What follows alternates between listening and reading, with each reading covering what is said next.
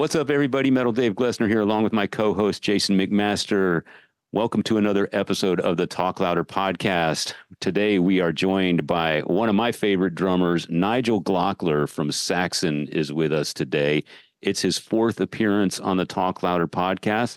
That makes him the current Talk Louder podcast champion. He's got a new album out with Saxon called Hellfire and Damnation. It's awesome. Yes. We delve into that and talk about the new album, the new videos, the upcoming tour. We also got some cool stories about Freddie Mercury and Cheap Trick and some other stuff. We had fun picking his brain today. Yeah, he's always fun to talk to. He has the best laugh. Yes. It's completely infectious, and he's such a nice guy, and he's no bullshit either. So that probably has a lot to do with why we keep having him back. And Saxon is very consistent. Yes. And prolific. Yes. For a band that's been around, you know, they arguably kind of started the whole new wave of British heavy metal thing. You know, they've kind of been around as long as, like, I want to say UFO. And, you know, whatever you could, I mean, their first record came out in late 70s. Yeah. They've been around at least as long as Iron Maiden. I know that. Yeah. Certainly one of the forerunners. Obviously, everyone knows them as a leader of the new wave of British heavy metal movement. And they're still going strong. And I'm glad you brought that up because along with Def Leppard and Iron Maiden and such. Yeah, of course, sure. But I love your point about their consistency, because now this is the Hellfire and Damnation is the latest album in a string of about, I'd say, 4 or 5 that have just been phenomenal. And I've said this before, if you stopped listening to Saxon after Crusader, you're missing out on a lot of great stuff. The last few albums, Sacrifice, Battering Ram, Thunderbolt, Carpe Diem, the current one, Hellfire and Damnation. I mean, that's all their most recent output, and they're all excellent, excellent albums. So if you're a fan and you've missed that, go out and check that out. And of course, check out the new album, Hellfire and Damnation. It's amazing. Saxon will be on the road. You'll get a chance to see them here in the next couple months. So, and yeah, Nigel's just the nicest guy. Always a blast to hang out with him. So we appreciate him spending time with us today. Nigel Glockler on the Talk Louder podcast.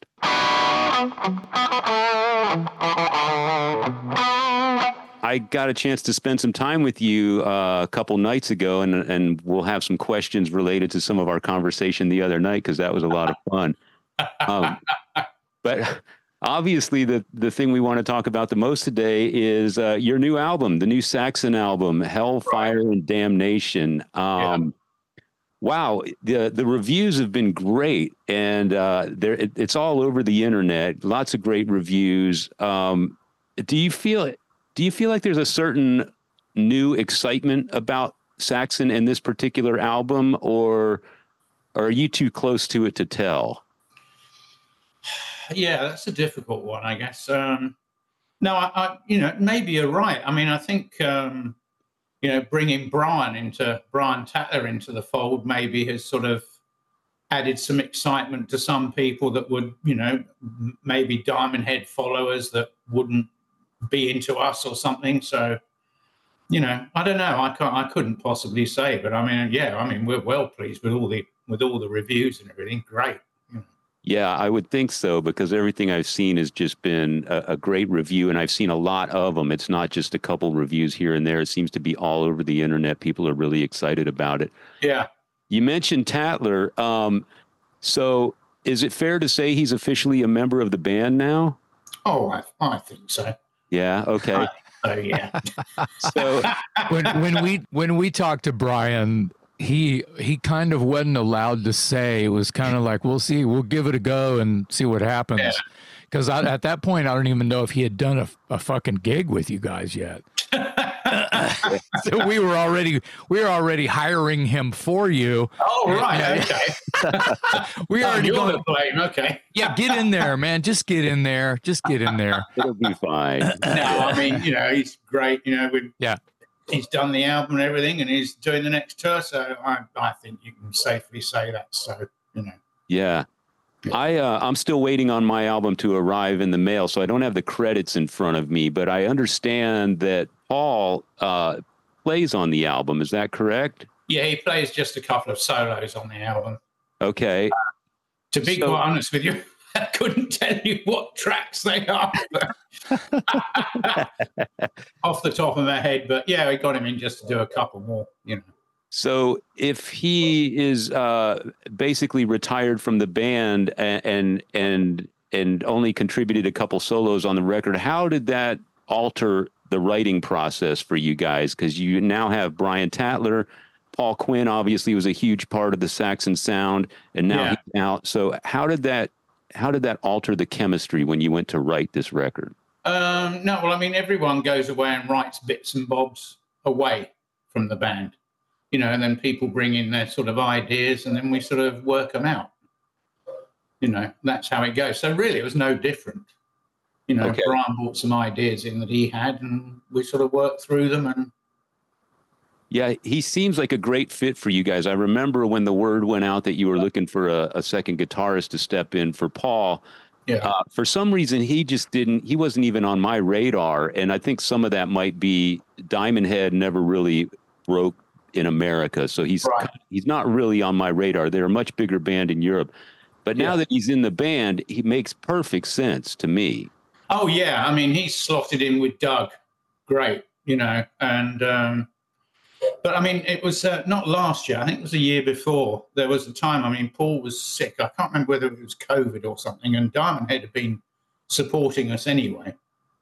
And we asked Brian if he would mind learning the set so he could step into the breach. I think it was for a couple of festivals or something, just in case. Right. So he was sort of almost ready, shall we say? Anyway, because he went and learnt the set. Yeah. You know, and so then when this occurred, it just made sense anyway. And you know, we're all good mates and everything, and it just worked out. It just seemed the obvious answer. I mean, you know, we were getting so many sort of emails and stuff from other guitarists, and I mean, quite frankly, we wanted someone from our sort of era, right? Someone from our sort of style. We didn't want some young gun coming in like shredding 5,000 notes a minute, because that would just be totally wrong for us. Right. You know, and Brian was just an obvious fit. Yeah. Well, I'm glad he's working out, because the album sounds great. He's a good fit on stage, and I'm glad that personality-wise, he's able to jump in and keep Saxon moving forward. Yeah.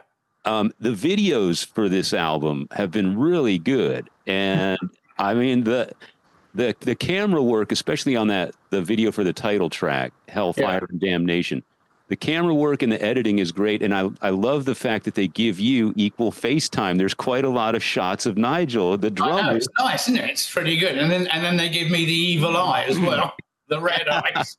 Yeah. How come you got the evil eyes? Did you draw the shortest straw, or God knows? You know, I guess maybe it's some of the facial expressions I pull when I'm playing. You know, I don't know. But yeah, I mean, it was a great video to do. Great, you know. All of them have been really, really, really good videos.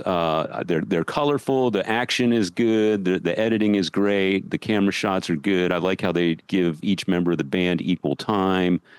So I was really impressed with the videos.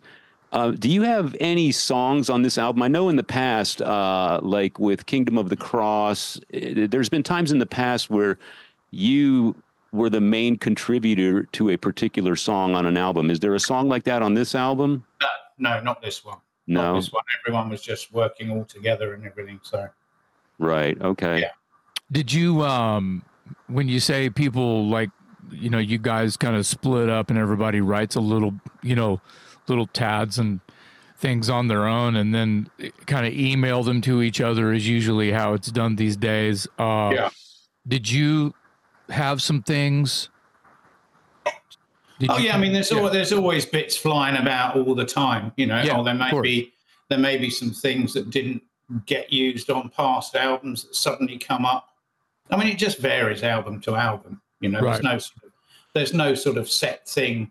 People just send stuff in, and if Biff gets sort of something moves him, shall we say, or he's got a title in his head and it fits, it gets used. I mean, in the past, we've done something where we might have used something that was written like 6 years ago, a basic idea.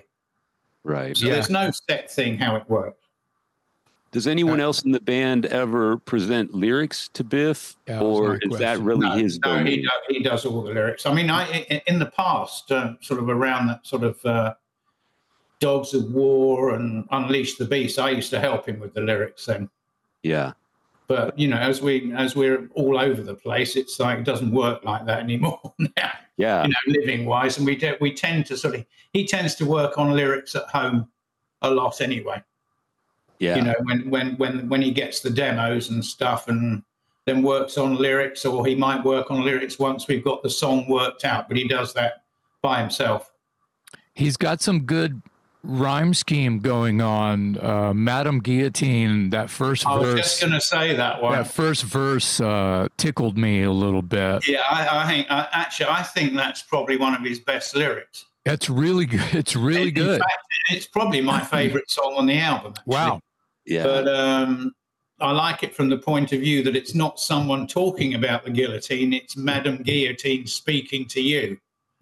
Like, pleased to meet you, come here, I'm going to cut your head off, Yeah. And I like it. It's quite menacing, actually, Yeah. Well, the rhyme scheme with Marie Antoinette rhymes with debt and almost head and almost, it has all of these great, it's really wide open. And I just wasn't expecting, those words to like build. And it builds nice into the pre-chorus and chorus with that type of a ladder, if you will. Yeah. No, again, as I say, I think that's one of his best lyrics, actually. Yeah. Well, I want to take this time to also talk about, to you about Biff, if that's all right. Sure.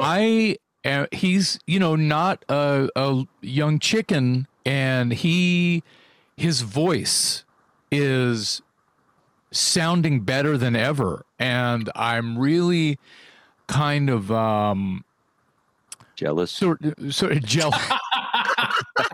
Yeah. Well, when I grow up, I want to be Biff Byford. How's that? So it just turns out that I really am a champion for singers that have been doing it pretty much their whole life, since they were a teen, and continue to sing and write and perfect and work on. It goes with any instrument. Sure. But a singer, it's very personal. The voice is the human touch, the sort of the face of the sound of an artist or a band or whatever, of a record, really, of a song. So he's just fucking killing it. His tone, his range, you think about Brian Johnson, and he, even though when you get Brian on a great day, he's not Back in Black Brian, right. But he musters up a kick-ass. I love Power Up. I love that record. Me and Dave both love that last AC/DC. It's been some years back now, but he sounds fucking amazing. Yeah. And so, everybody has the good day and the bad day, but just as far as a studio recording, there's nothing. I've heard about half the record so far. Okay. And he just sounds amazing. Is there anything that he does before studio or just warm-ups or this may be something I've never asked before about Biff and his voice and his process? No, I mean, he does do like little warm-ups and stuff before we're going on stage, but I mean, not a lot, but we, for instance, if we do a sound check, we'll probably just sing one song. Yeah. I mean, I like to get up there and have a blast, Sure. So, and then I get up there before the stringers, as I call them, the guitarists. I get up there so I can have a bit of peace and quiet before they get up there, so I can just have a bit of a practice and stuff. And then they come up, get their sounds and everything, and then Biff will come up, and we'll probably play maybe one or two songs. Yeah. At the most. In a sound check. Okay. So that's probably what he does. That's probably his warm up. you know? Yeah, sure. And again, I think a lot of it live is down to the monitoring, Yeah. how you hear yourself. So, I mean, he's on in ears. Yeah. But I think generally his voice, I agree with you. His voice definitely has got better. As he's got older, he's got that rasp in it, and that's what I like. Yeah. Well, it's not so clean as it used to be. It's raspy, and even though he's still got the range, but there's that rasp. Well, I like that. I'm hearing, on top of that, pretty much the same thing. I'm hearing tones from his voice that I don't recall. I mean, it's fucking Biff. It sounds like Biff, but there's something else going on, and I just wondered if that's just I'll call it the wisdom. Yeah. Yeah, he has the wisdom now in his tone, and it's just because he's been doing it. He's been showing everybody else how to do it for so long. Yeah, I mean, you compare his tone, for instance. I mean, I know it was a long time ago, but I mean, you compare his tone from something like "Innocence Is No Excuse" to now. Yeah, his tone is a lot heavier. Yeah, and there's more attack on it, I think, because it's not so pure. Right. There's like this dirt in it. Yeah. Well, like I said, he's telling stories. He's got stories to tell now that he didn't have back on that, Yeah. Yeah. I have to take this time to, it was just yesterday I was cutting a vocal for a cover of Machine Gun that my band Igniter is doing. We just covered Machine Gun, and I did it's just a demo I'm working with. It's not quite done. It's got guitars and it's got the drum machine on it, but in a week it'll have everything on it. But it's interesting that we were going to talk to you today, and I that one had come up in the queue for me to work on. Yeah. And let me tell you something. That was a lot of work for old Jason. That was a lot of work. So I have that's why when I was listening to, Hellfire and Damnation, I'm like, God damn, the guy is, I got to catch up, Yeah. Anyway, great job to Biff on this. What's the song that has Nib starting it on a bass line? Which one is that? Is that? I think that could be Madame Guillotine, isn't it? Yeah, it is Madame Guillotine. Yeah. And then Brian comes in with the guitars under it. So and that's and Andy Sneap found this great sample of a guillotine. Yeah. And then it starts. Yeah, I love that kind of shit. Yeah, me too. Yeah, you've worked with Andy now for a number of albums. That chemistry is also working out very well, I think. Oh God, yeah, great, really cool. Really cool. So he did you guys' record before the new Accept or right after? Do you know? Just by chance. I think he started working on it before or during, he sort of swaps around and goes, for instance, we might be doing drum tracks, right? Oh, yeah. And then we'll send the drum tracks to Andy.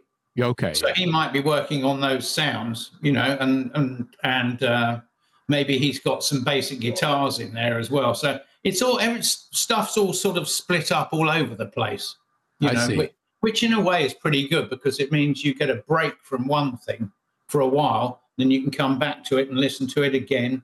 But when we're doing the drums, for instance, he's always sending me like WAVs and stuff of the drum sound so I can hear what's going on. And so we communicate all the time with that. Yeah, that keeps your ears and your head fresh on what you want to say and the big picture. Yeah, exactly. Yeah, I want to echo Jason's point about Biff and his vocals sounding so great still all these years later, but your drumming is phenomenal on this record. That the song Fire and Steel is that's a workout, man. And I know you tell me about it. Yeah. And you just celebrated a birthday, and people can look it up if they want to find out how old you are, but you are playing at a phenomenal level for a man your age. I was trying to figure out, is there anyone in heavy metal that is playing with that much stamina and that much attack and that much double kick and all those fast fills and I couldn't come up with anyone. The only one I could think of was maybe Nico McBrain, and I don't even know. I think you've got him beat. Yeah, I don't know if Nico is as thrashy as Nigel is sometimes. Yeah, you're right. Yeah. Tell us about Fire and Steel though, because that's a workout. That's a drum attack. Yeah, it is. I mean, I don't know. It's like sort of, once you sort of get the speed going, it's funny. It's once I get sort of doing backing tracks, right, and I get limbered up. And I think, right, is this fun? And it's just like, I'll just go for it. I mean, it has been, I'll tell you a funny story about that sort of the double sort of kick drum thing. Years ago, we were touring Sweden, I think it was. And we were there for about 3 weeks or something. And in those days, the tour buses weren't quite so luxurious as they are. So if someone, you were trying to get to sleep and someone was up playing bloody music all night, they kept you awake. Yeah. So there was a certain party going on in the back of the bus, and I thought, and we were doing this medley. I think it had like Warrior in it, all this really fast double kick drum stuff, triplets and like really fast. And they'd kept me up, so I'd hardly got any sleep. And I thought, right, I'll show you buggers, And so every time we sort of segued into the next part of the bloody, the track, I upped the tempo just very slightly. I just pushed it. And the poor guitarists were like trying to play these triplets with my kit, and they were looking around at me going, ah, and I was going, take that, you bastard, So it's just like, if you're going for it, I can go for it, Yep. Yeah. So do you? I mean, I couldn't do a whole set like that. That'd be ridiculous. Sure. But I pay attention to your drumming on each new Saxon album, because to me, your drumming is a highlight of the Saxon sound. So my ears kind of go towards the drums when I listen to Saxon, maybe more so than when I listen to other bands. Right. So I'm kind of studying them. Uh-oh. And you've just gotten better and better, much like Jason said about Biff. And I'm not just saying that because you're on our show today, but I think it's really, I mean, the drums have been fantastic the last few albums. Do you play on a daily basis just to stay loose, or what's your routine? No, I don't. I've got a practice pad, but I'm not one of these guys that can, I mean, maybe I should, but I'm not one of these guys that goes into a rehearsal room and plays for 3 or 4 hours every day. Yeah. It's just something I've never done. Unless I was starting out, then obviously I did that because I was learning stuff, before I turned pro. It was the old drum kit in the bedroom and terrify the dogs and annoy the parents, and that was it. And it was funny, actually. We had a couple of Jack Russells, and they knew what noise the drums made, and they used to come up to, see, where's Nigel, what's he doing? And they'd walk into my bedroom. As soon as they saw me walk towards the drums, I didn't even have to touch it. They were gone. Yeah. Because they knew what was coming. I have that at my house. As you know, my son plays drums, and his kit is upstairs. But if he sits down at the kit and just gets his foot on the kick pedal, just taps it that one time, the cat takes off. Oh yeah, they know. He knows what's coming next. They know. But no, I just sort of, and the other thing is, I think, well, for me personally, sometimes if I'm away from it, when I get back to the drums, it's like, oh, great, exciting. Yeah, yeah. Because I've been away from it that much. I mean, maybe I wouldn't feel that if I was playing every day. Right. Maybe I should be. I'm sure there's people out there going, lazy bastards, you should be bloody playing every day. What's this, But I don't know. It works for me anyway. Yeah. I'll say it's working just fine. If it ain't broke, don't fix it. Tell us about, I think the album cover is maybe the best Saxon album cover ever. I love the cover. Okay. That's as a fan, a long in the tooth fan, might have to fight you on that.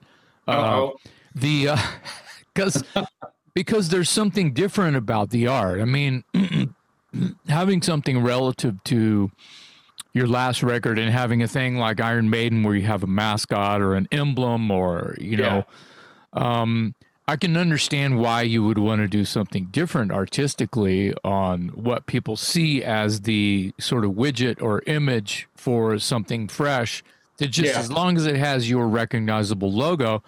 Yeah.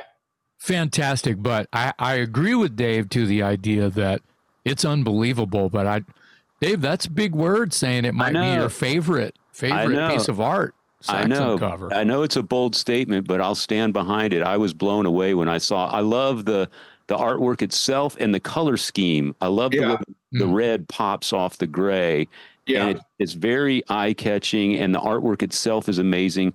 So again, I don't have my copy. It's in the mail, but I did some research and I looked up. The artist's name is a guy named Peter Soleil.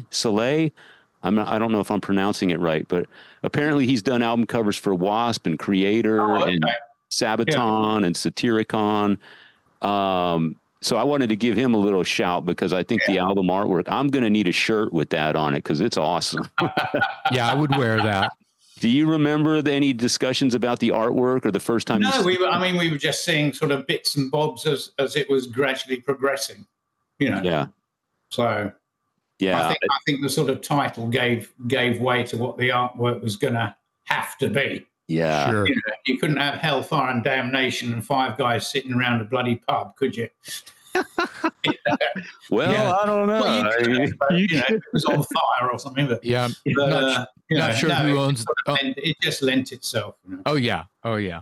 Well, and it's modern enough as well. I mean, you know, depending on what age it was, you know, the Leonardo da Vinci could have whipped something up for you guys that would have been perfect with that title, you know, and an artist like that. But having a younger, hip kind of artist also made your cover actually, and I know that it's not cool to say these types of things because usually fans don't think about this, but if your new album cover is going to pop up next to the other guy's album covers, you want your album cover to be pop out, definitely attractive in the ways that other albums. So using even if he's not a popular artist, using an artist that's worked with some of the either up and coming or bands that have been around, like some of the bands David mentioned that this artist has done, I think that it was a grand decision. Yeah, no, I mean, it's funny. You're talking about album covers. It's like, I mean, my favorite album cover ever of any band, because it pops, and I think it was due to the time when it came out, is Disraeli Gears by Cream. Yeah. Wow. That is still my favorite album cover ever. Wow. Yeah. Yeah. Because, you know, it's all that sort of fluorescent pink, red, green, yellow. Right. Yeah. And all that sort of psychedelic bubble writing, as they used to call it. I just love that album cover. Yeah. Yeah. We've mentioned this on the show numerous times, but I don't think you can underestimate the value of a good-looking logo, a great-looking album cover, a great sounding title, and I think you guys nailed all that with this particular album. Yeah, I mean the thing is as well, to have a good cover. You know, if you've got a great cover, it'll look great on a t-shirt. Yeah, exactly. Yeah. So it all goes part and parcel, you know. Yeah. So you're getting ready now that the album is out. You're just a few weeks away from starting a tour, and you go out with Judas Priest in Europe first for a month. We're doing the UK first. UK, then we head to Europe. So it's it's an arena tour with Priest with special guests on there and Uriah Heep opening. Yeah, and you're going to be in the States April and May. Yeah. That's a co-headline with Uriah Heep. Right. So you've toured obviously with Judas Priest many, many times. What's your best Judas Priest story? Oh God. I don't know. No, I haven't really got one, to be quite honest with you. Oh, there was one actually. I got to say, poor old Scott. You know, he changed his drum kit, but one of the he got really pissed off because one of his small toms hadn't arrived with the new kit and it was a different color. So he had this one tom that was a different color, and he was really pissed off about that. He won't mind me saying that. I'm sure he won't. But you know, but no, I mean, great. You know, we get on with them brilliantly.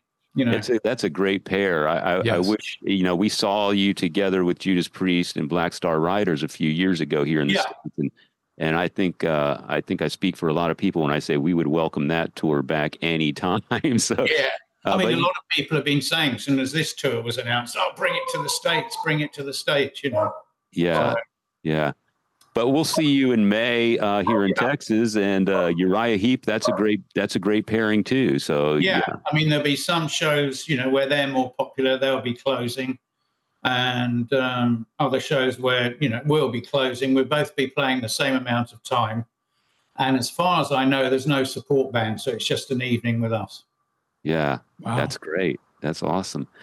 When you're out on tour, what's the one thing you must have when you're on the road? Beer. No. No. That makes perfect sense. No, actually, you know, if you're playing like a thunderous set, I mean, the most important thing for me is sleep. Yeah. You know. And how do you get good quality sleep on a tour bus? Oh, I can now. The rocking of the bus, I can sleep like a baby on there. You know. Wow. Really? Oh yeah. I mean, the sort of thing is, you know, after we've done a gig, you know, we'll get on there, and I think a few bottles of beer will get cracked, or some wine, you know, red wine or something. So, you know, we get a bit merry, and then crash out. And you know, I actually prefer being on a tour bus than staying in hotels. Because at least with the tour, you know, after the adrenaline, you've had a drink or whatever, it might be like 2 o'clock, 3 o'clock before I go to bed. Right. Now with a hotel, I've got probably have to get up at 8 o'clock in the morning, 9 o'clock in the morning, travel to the next gig. Right. Whereas this way, I can just sleep, and if necessary, if I'm really tired, I can stay in bed until lunchtime or until sound check. Yeah, shower at the venue. Exactly. Yep. Exactly. Just go in, shower, whatever. And I generally actually, after we've done a sound check and eaten at a gig, I might go back on the bus and have an hour power nap before we go on. Yeah. So, you know. How big of a production do you take out on the road? I'm sure it varies depending on the country or the territory or whatever, but say, for those of us that are going to see you in the United States, when Saxon's on the road, how many buses and trucks and whatnot are you? Oh, I mean, generally we'll travel. We like traveling with the crew, so we'll be on a bus with our crew. Yeah. Okay. We like travel. You know, we like them. We're bringing. You know, some of our guys will be coming over from Europe with us. There'll be a couple of guys. You know, I've got a drum tech over here that works with me whenever I'm in the States. Yeah. And but no, we like to travel with the crew on the bus. You know. Are you living in the States? Are you living in the States currently? Me, yeah. I'm in Dallas. Yeah. Okay. Just making sure. So how many people total is on that bus then? It varies, you know. We bring a front of house guy, a guitar tech, maybe 2 guitar techs, a drum tech, you know. That's a little crowded. Maybe one of the guitar techs will be a monitor guy as well. You know, we're bringing a lighting guy with us. But I mean, there's not that many. It's not like sort of, you know, Iron Maiden size crew. Right. You know, because we're using a lot of in-house PAs and stuff like that. So you don't need a big PA crew. They're the ones that actually, it's the riggers and the PA crews that take up all the numbers. Yeah. When you get to like a personal thing within the band and, you know, personal sort of text for the band, there's not that many. So do you have the band all acclimated to stopping at every Buc-ee's along the way now? Or? Funnily enough, Gina was talking to me about this. She said, I started that with bands. Wearing Buc-ee stuff, and now all bands go in there and get their pictures in Buc-ee's. And Gina said, you started that, so I feel quite proud. Maybe they should give me some free shirts. I think I've been saying this all along. They need to endorse you. Or free lifetime beef jerky or something. I don't know. Yeah. Do they carry electric jellyfish? Maybe they could help you out there. Oh my God! Yeah, now you're talking. So there was somebody on just the one thing about Buc-ee's. There's like yesterday or day before, there was a writer, like a travel review journalist, wrote an article about. I didn't click on it and read the whole thing, but the title said enough, and they were not a fan of Buc-ee's. They said Buc-ee's was it's so crazy and busy and smelly and you're fighting for parking, you're fighting to get a drink, you're fighting for, you stand in line, the restrooms are blah, blah. Just went on and on and on about. Well, I don't know which Buc-ee's he's been in. Yeah, me neither. Right. I don't know. I think that they were just, I think you nailed it. They're in the wrong Buc-ee's. Yeah. They're a wrong time of day. That's a bad look. I've never had, they get crowded. Yeah, sure. But, the restrooms are like some of the best restrooms I've been in on a motorway sort of thing. Traveling. I was going to say, even at the busiest time of day, midday on a Saturday, sure, everybody knows it's a Walmart type truck stop. Yeah. But I've never had that bad of an experience where I walked away and went, I'm never going there. Never. It didn't make any sense to me. And but I thought of you. I was like, I wonder what Nigel would think about this. Here's one for you. Yeah, a friend of mine, he was the bass player in Iced Earth for a while. He texted me the other day and we were just sort of texting, saying hi and whatever, because he's in Arizona. Apparently Arizona's getting the Buc-ee's. Oh, yeah. And it's going to be the biggest one. Bastard, Well, that's what he says anyway. We'll see. Yeah, I don't know where that came from, but I've often said Buc-ee's is the model of efficiency. You can pull up you pull up in that parking lot, there could be 10,000 cars in that parking lot, and you'll be in and out of that thing in less than 3 minutes. And how many gas pumps are there? 100? Oh my God! Yeah. Well, it could have been where this certain journalist was trying to park where they wanted to park. You can't always park where you want to park. If you want to park in the front row, because you got to go. Yeah. You can't do that anywhere. So it just could have been. You can't please everyone. Fuck right. No. Enough on Buc-ee's. Nigel, I wanted you to share the story that you shared with me the other night about Freddie Mercury, because Jason is a big Queen fan, and I knew he would get a kick out of this. About when we were in the studio? Yeah, you almost had a chance to go party with him. Yeah, or something. I know. It was. We were. Where the hell were we? It was like GTR. We were routining the tracks for the second GTR album. And I think we were in John Henry's or something, like a rehearsal place, come studio in London. And Freddie was in a studio. I think he might have been in Psalm West, one of the big studios. I think he was working in there, and he sent his driver up to come to our studio because he wanted us to go back and party with him. Right? And I was, I'm a big Queen fan as well, and I was like, oh yeah. And I was so pissed off because Steve Howe turned around and said, no, we can't. We haven't got time. We've got to work. And I was like, damn it. Oh, the stories you could tell at that point. Oh, man. After that. Yeah. Did I read somewhere? I don't think I knew this. Did I read somewhere that you did 2 albums with Paul Di'Anno and Dennis Stratton? Yeah, there was an album called 2 Iron Men albums. And it was funny. There was this little sort of clique of people, guys in, oh God, what was his name? Can't remember now. But there was like Dennis, Paul, and there were the guys from Fastway, not the original Fastway, but later on. And everything sort of, people ended up going in the studio playing on other people's tracks, and then suddenly it would come out someone else was playing on it, but the guitarist that was on it was on the other track, and it was just, so all these albums kept coming out, and the Paul Di'Anno stuff was on it. Yeah, he's great. I get on with Paul brilliantly. We met up with him, I think it was a festival a couple of years ago or whatever, and we had breakfast and stuff. So nice guy, great. Awesome. Yeah. I didn't know that, and so I was curious to know if that was sort of a real collaboration, or if you guys were just sending tracks from across the country, and you Oh never. no, I was actually in the studio.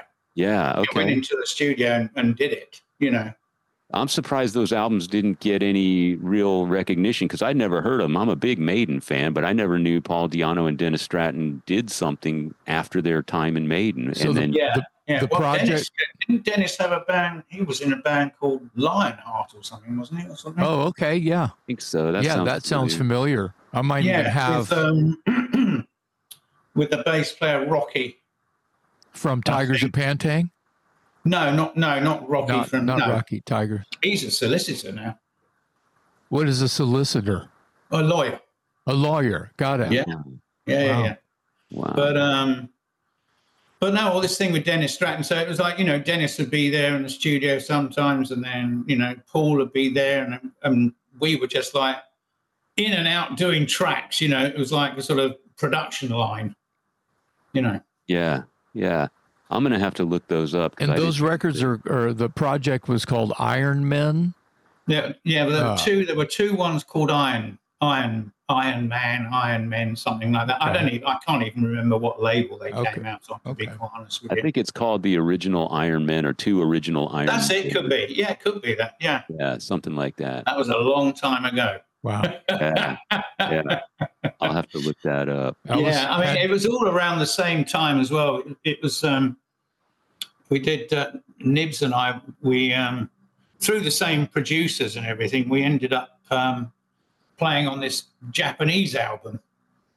And it was for this sort of Japanese manga or whatever, cartoon thing or whatever you call it. And it was, I think, because studios in Japan at the time, maybe probably still now, were so expensive, Japanese musicians work really fast, right? So we were in this studio and we had 12 tracks to do, right? And we'd never heard any of it. So it was like, I learned one track, went in, did the drums. Nibs was learning that track. He went in, did the bass. And while I was learning the second track, as soon as he'd finished, I was straight in. We did 12 tracks in a day. Wow. It was manic. I was exhausted by the end of that, I tell you.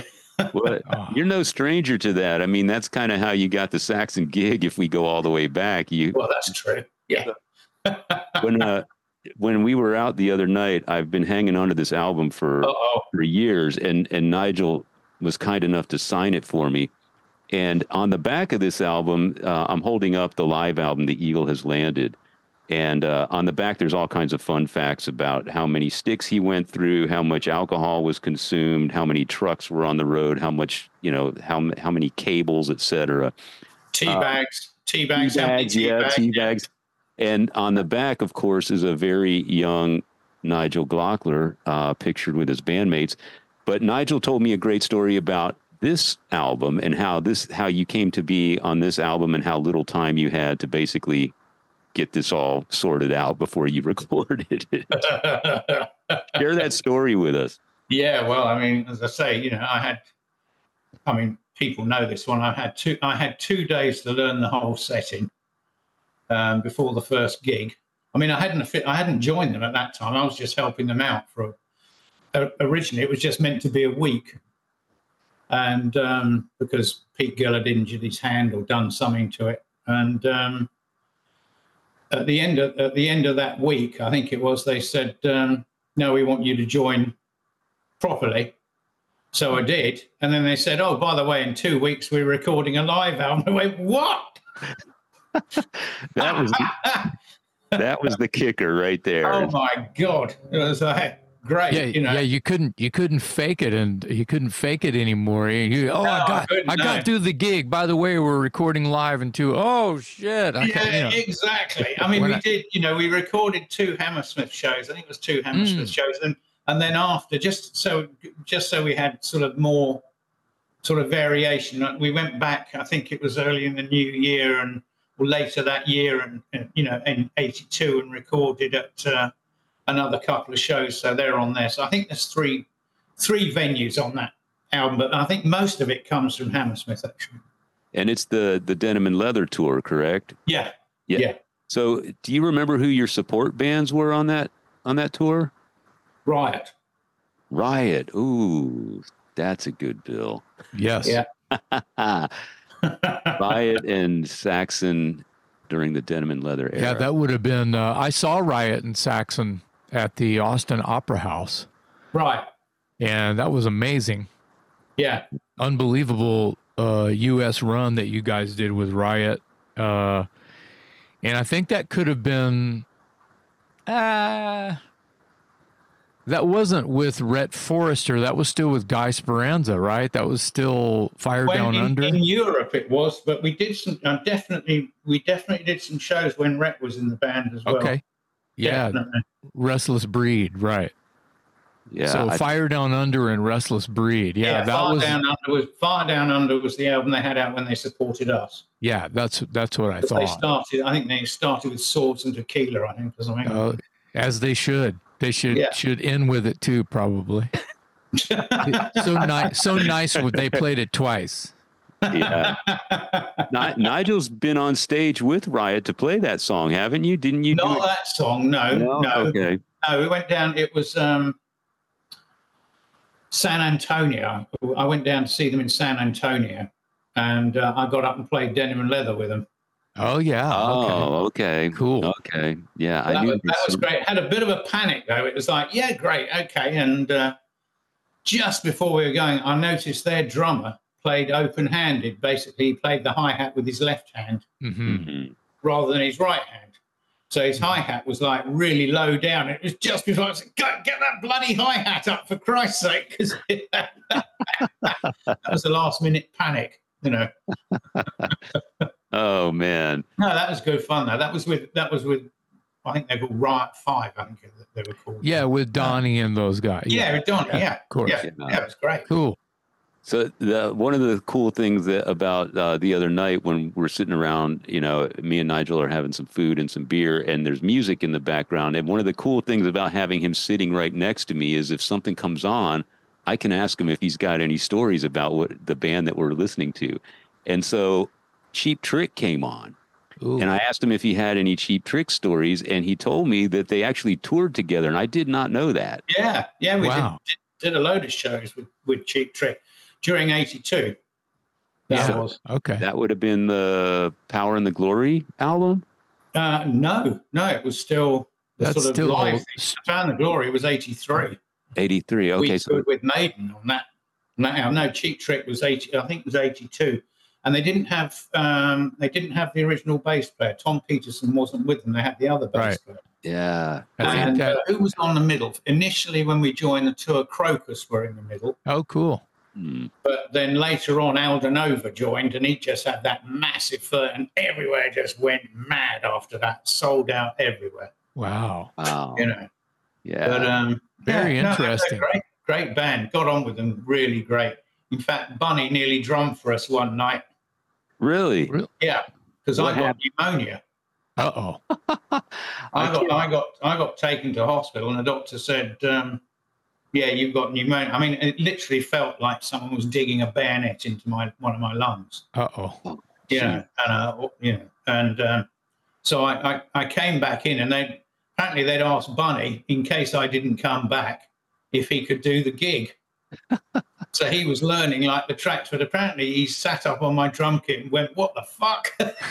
Because he only played little 4-piece. Right. He doesn't play. But, full marks to the guy for doing it. I think that's great that he would do it. But in the end, I did it anyway. Yeah. You've had some interesting tours. I was surprised to hear about Cheap Trick, and of course, we're familiar with. I think the first time you came to America, you were supporting. Molly Hatchet, or they were supporting? Yeah, my first tour. Was that's when I first met you, March 17th, 1982. Right. Okay. Wow. Yeah, Palmer Auditorium, Saxon, and some band called Molly Hatchet. Yes, that was a bit of a weird sort of combination. If I may, I didn't want to have anything to do with Molly Hatchet because I was such a fan of Saxon, and I couldn't believe that a band from the movement, the new wave of British heavy metal, was finally coming through.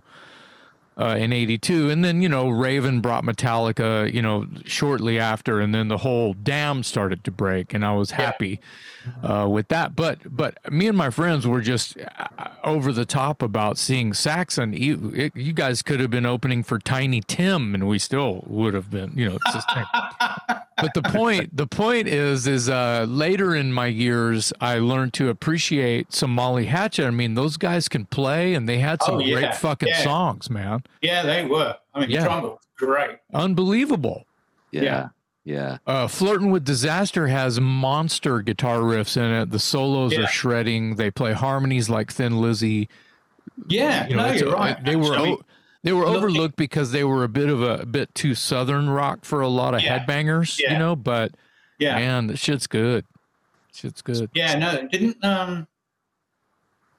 didn't Dave Lubeck go to Skinner or something like that, or I think so, band, or Blackfoot or something, or I think Ricky Medlock. That's right, Ricky Medlock. But he's in Skinner. Yeah, he's been in Skinner off and on for almost the whole time. Yeah, so. Yeah. They have a club of guitar players that they take. They have a certain. That's a small club, but they have a club of guitar players. I think. Yeah. But no, that was a funny sort of thing. Us and Hatchet though. Yeah. And then of course during that year as well, we did gigs with Triumph. Okay. So we were like jumping. Say we do 4 or 5 gigs with Triumph, then we go to Cheap Trick or something, and then maybe we did a couple of shows with UFO. Perfect. Like St. Louis, we played in UFO, and then Rainbow. Oh. So we were all, and then back to Triumph again. It was weird. That whole year was bizarre. Yeah. Got to stay on the road. Got to stay in front of people. So you are considered one of the best at what you do in the heavy metal genre. One of the best drummers. Who out there is up and coming? What young drummers do you see out there that impress you? Oh God, why'd you have to ask me that? That's what I do.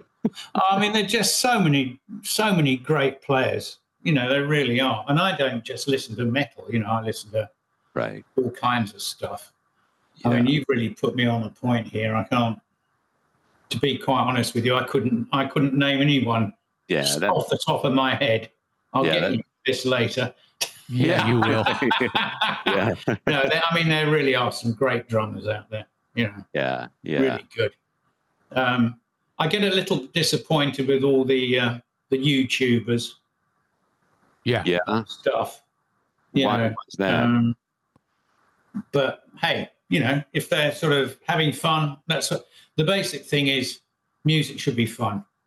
Yeah, right. I think it should be. If you're not enjoying it, don't bother doing it. So these guys are having fun going on YouTube. I mean, I've seen some of these guys and they play so fast.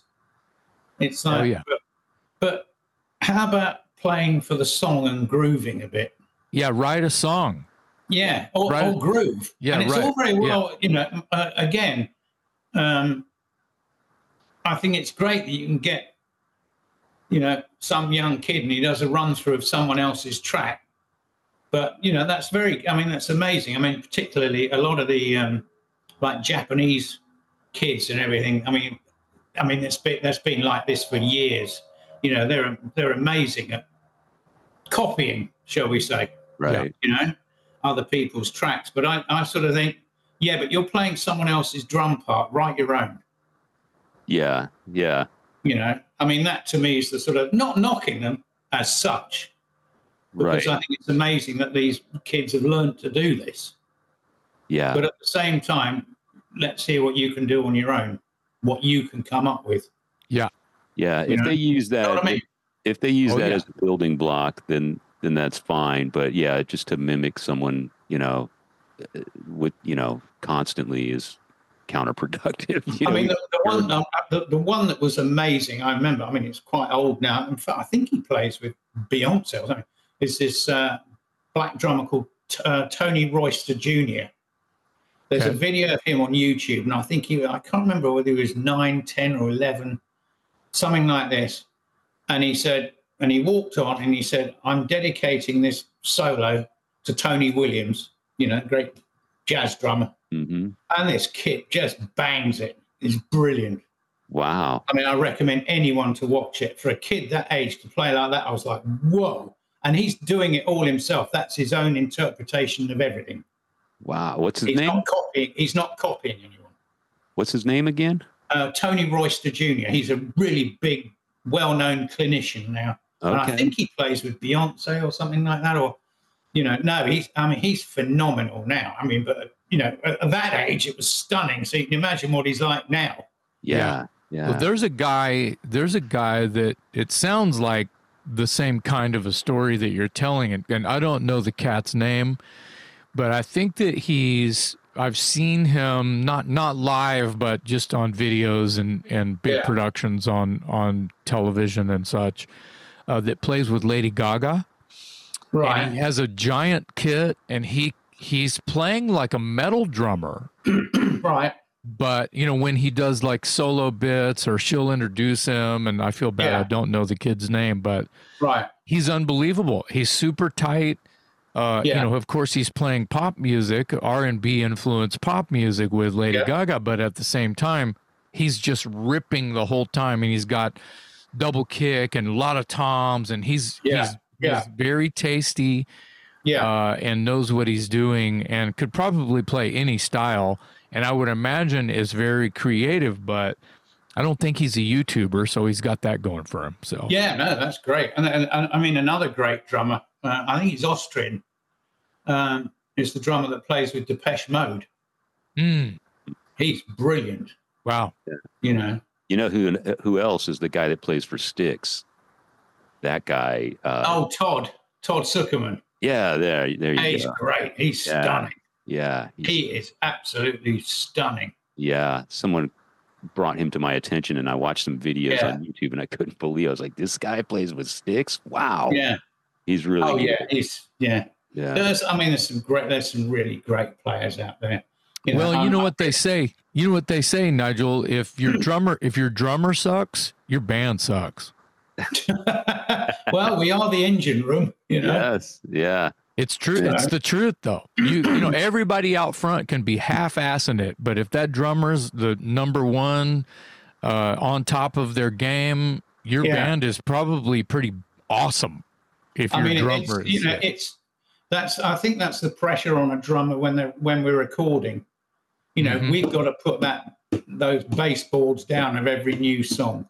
Yeah. Because if that's right, then what goes on top's the icing. Yeah. But not the icing, but you know what I mean? But there's got to be that building block underneath. Yeah. Sure. It's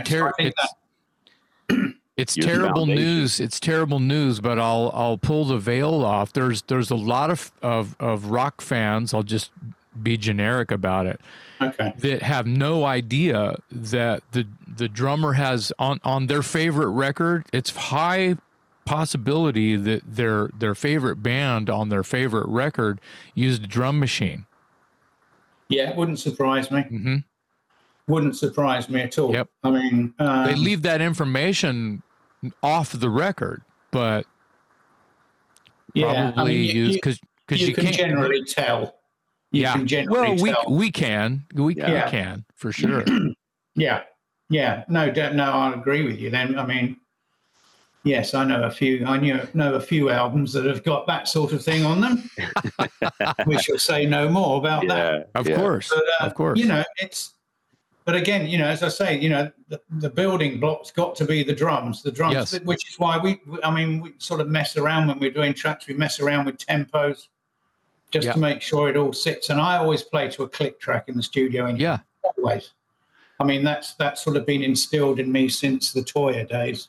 Yeah, but sessions, because back in the sort of early 80s, late 70s, I used to have to play with sequencers. Mm-hmm. And there's nothing worse than drums being off with a sequencer. You've got to be dead on that sequencer, dead on it. No flamming beats, nothing. Because it's a robot. Yeah. And you've got to be dead on it. Yeah. Well, that's a good, it's a great tool for a drummer to learn how to weave, how to find the pocket by playing slightly behind, you know, that the click, not a sequencer, which is just basically a loop drum track. Yeah. But learning how to play just behind the click, and then for in the verses and such, and then in pushing it for the chorus. Yeah, and then in the chorus being slightly on top, so that waver the human ear can't really tell. And then pull it back a little again. To know how to do that. Yeah, to know how to do that, that goes back to that thing that we all agreed on, that if you can do that, if you're a drummer and you can do that, you'll always have a gig. Yeah, I mean, as I say, I'm sure we've mentioned him before, but I say that the great groove merchant for me is Phil Rudd. Yes. Oh, yeah. I mean, it's not the guitar riff that gets you tapping your foot. As soon as Rudd comes in, you're off. You're tapping. Yeah. He's there. He's on it. Bang. Yeah. The best and the best, over the top drummers in the world all come back to like Phil Rudd or even old Peter Criss, just the things that they were doing. And even, of course, Ringo. And Charlie Watts. I was going to say Charlie Watts, actually, Where they are sitting in the song is vital. And probably 90% of the records before the 80s, probably, there's no click track. No. You just have to be great. Yeah. You have to be good. There was a time you had to be talented. You just had to be good. No, it's funny because I never sort of really appreciated Charlie Watts when I was younger, starting out. I mean, Simon Kirke. What about Simon? More into the Keith Moon stuff, just going bloody mad, and then it sort of went on from there, sort of thing. Is it Simon Kirke that played for Free? Yeah. Yeah, that guy. Yeah. Groove. Yeah. Yeah. You see, I wasn't into him either. I was into more flashy drummers. Well, that's all right. That's all right. But I wanted the flash, but I've really come to appreciate, having read not his autobiography, but I read a biography on Keith Richards.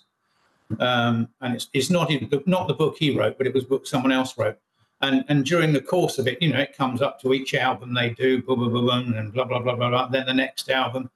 And it was like I was sort of reading into this, which albums Keith really liked. So I went and bought them, some of the later ones, Bridges to Babylon and stuff like that. I mean, it's just great. I mean, Charlie's just in the pocket, bang. Mm-hmm. Yeah. And actually, Keith Richards said, without Charlie, the Stones wouldn't have been what they were. Yeah, that goes back to what Jason said. If your drummer is great, then your band is going to be great. So I think, the fact that they've got, who have they got drumming? Is it Steve Jordan drumming? Yeah, Steve Jordan. I mean, hey, full marks to that guy. Yeah. They're filling Charlie's thing, and they're obviously really happy with him. Boom, great. Yeah. He spent a lot of time working with Keith in Keith's side band, the Expensive Winos. And oh, right. Okay, that's okay. Yeah. So he's kind of family a little bit. So he's definitely familiar with that style and that approach. Yeah. Well, Nigel, we're going to let you go. I got to be respectful here. Jason's got to get to work. We do appreciate you spending some time with us. It's always a pleasure. Congratulations. Good fun as always. Yeah, great fun. Congratulations on the new album. It's really fantastic. Hellfire and Damnation. You can look for Saxon on the road here in the next couple months, Europe first and then America. I will see you in Texas. Looking forward to that. And as always, thanks for joining us. By the way, Jason, this is Nigel's 4th appearance on the Talk Louder podcast. That makes him the Talk Louder king. I realize that we need to have a jacket printed up, 4 Timers Club, some studs on it, have a special patch, have his name embroidered on the front, and Yeah. I'm gonna before I go, I'm gonna say something on air. You asked me about, young drummers. Your son, Dash, great. He's doing great, man. Brilliant. Thank you. Yes, he is. I better watch my back. Well, no, really, he's coming along great, man. Great. Thank you very much. That means the world to me coming from you because I've always respected your playing. I think you're one of the best. So thanks, man. And you're a great guy. Thanks for always hanging out and spending time with us. It was great spending time with you. Jellyfish. Yes, electric jellyfish. Now I've got you. Now you've broken your virginity Indian food. Yes, I had Indian food for the first time last couple nights ago with Nigel, and he turned me on to a new beer called Electric Jellyfish, which, by the way, I had one yesterday. What? Yeah, you started something, man. Oh, man. All right. All right. On behalf of my co-host, Jason McMaster, I'm Metal Dave Glessner, along with our special guest today, Nigel Glockler from Saxon on the Talk Louder podcast.